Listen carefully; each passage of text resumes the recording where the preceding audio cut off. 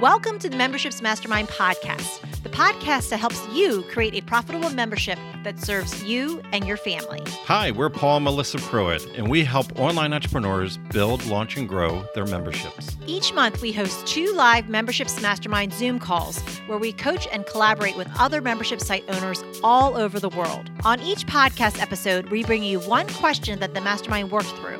You'll get ideas and strategies that you can start implementing right away. So if you're ready to fill in the gaps in your business, decrease overwhelm, and finally get all the answers on your membership that you've been looking for, let's dive in.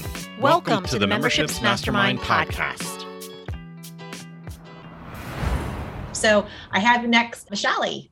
So my question is, I'm thinking of doing a subscription type launch for my psychic newsletter to do it for like $7. Unfortunately, I only got one sale, but I'm still happy with the one sale. I turned in my sales page for review today. I was wondering if 2 questions. One is if I should launch it to my existing list or get new buyers, and how much should be the runway. So you have a new subscription offer that you're going to make. Yeah. Is the offer aligned with all the promotions? Like it's the same type of person that you're trying to appeal to? Yes. Okay. So does anybody have any feedback, advice, input for Vishali? All right, I'm going to jump in then. So whenever we say, should I do this? Normally the answer is almost 100% of the time, yes. And the main reason for that is that what I would do is you always start internal, because the people that are most likely going to buy from you are the people that have already bought from you in the past. The hardest sale for all of us to ever make is the first transaction from a customer. That's the heaviest lift that we all have. So for you to ignore the people that you already have, I would first always go to a past buyers list, like past clients and customers. And then from there, I go to your leads list. And then from there, I would do a lookalike audience. If you're going to do any ads at all, I do a lookalike audience against your buyer list. And I would do ads to that, because then the ad will be optimized for people that look like the buyers. And when that is exhausted, then I would do a lookalike audience against your opt-in list. But I would do it in that order. A lot of us, we go out and we want to convince strangers to come into our new offers.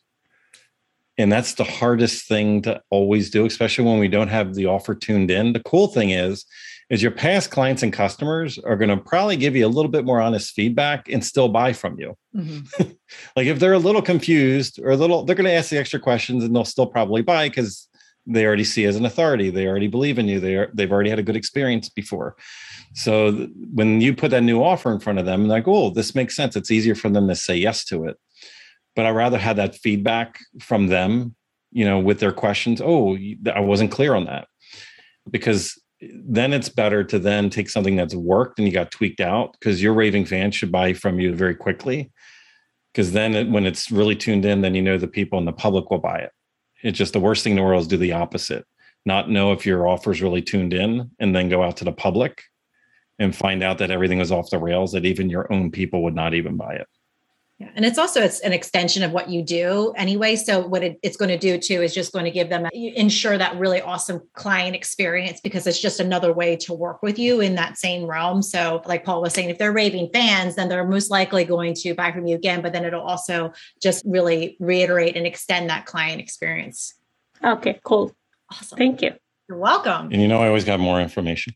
So if you could get a small group to pre-invest that are already past clients, then you have seed money to go out and do the ads basically for free to pull in all the new people.